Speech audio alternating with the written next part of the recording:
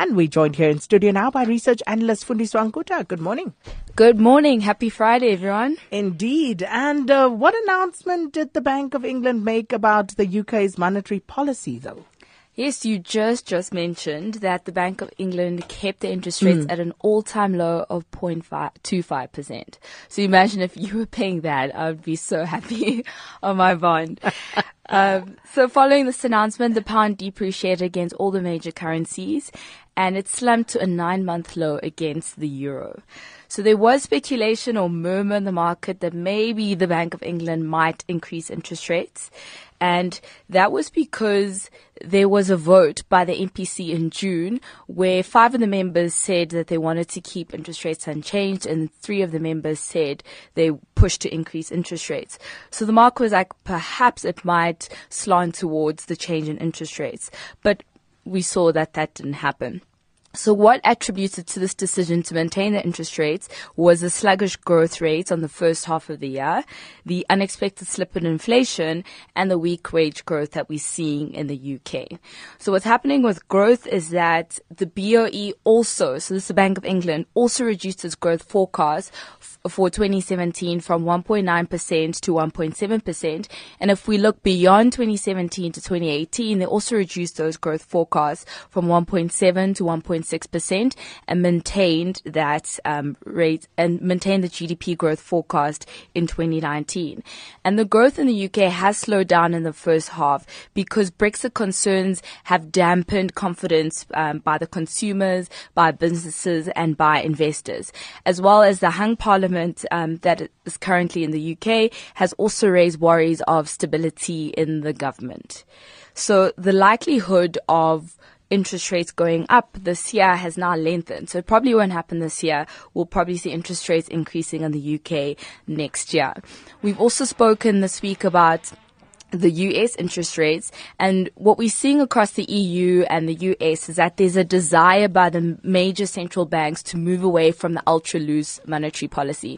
And when I say loose monetary policy, I'm talking about these low interest rates that we're seeing and the government's buying up bonds in order to pump liquidity in the economy. And when they pump liquidity in the economy, they encourage spending, and then therefore this filters into inflation.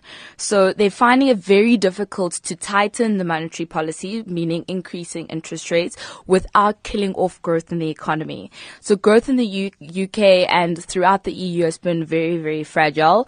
On Monday, when I spoke about the US GDP, I compared that to the EU growth, and I was speaking about numbers of 0.3%, 0.5%, and the highest that we saw in the EU was Sweden, which had 1.7%. So these aren't really inspiring or amazing growth rates that we're seeing in the region.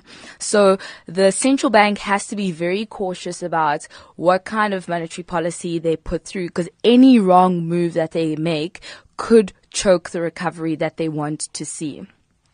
So the central banks are now facing this dilemma, and that's why you're seeing the split between 5 and 3 and 6 and 2 between changing interest rates and increasing interest rates or maintaining them. So on the one hand, what the UK central bank is thinking is that they've managed to avoid a recession after the shock decision to leave the EU in 2016. Their unemployment is at a 4-decade low.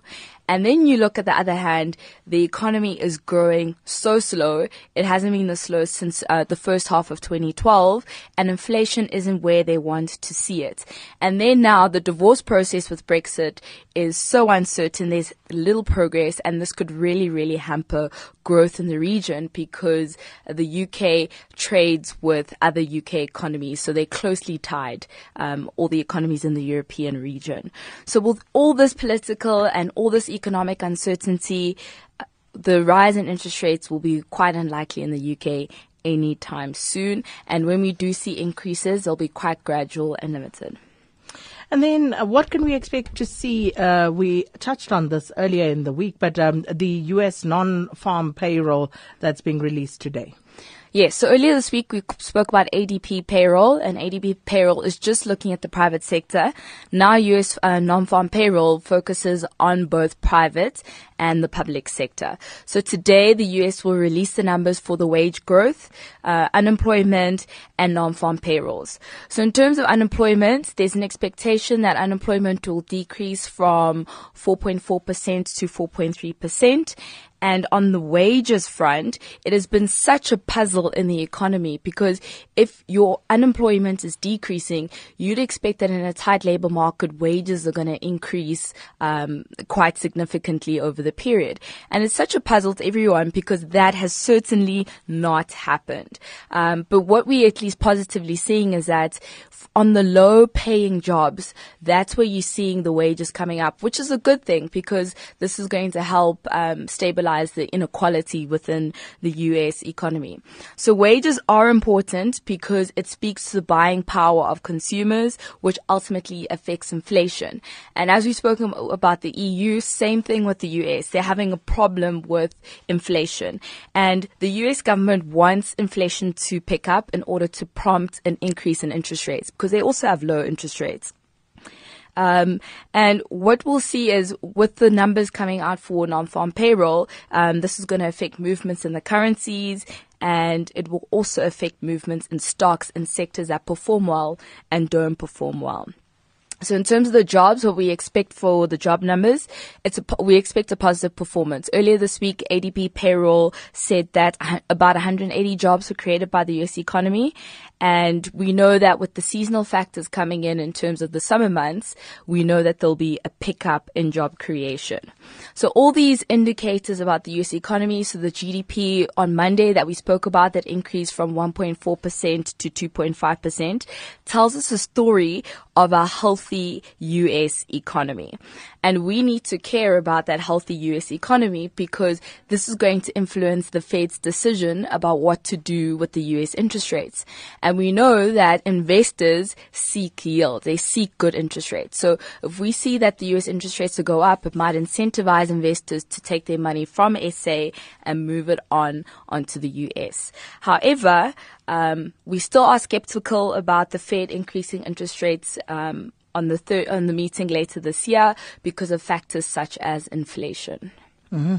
Well, you have a good weekend. Thank you so much.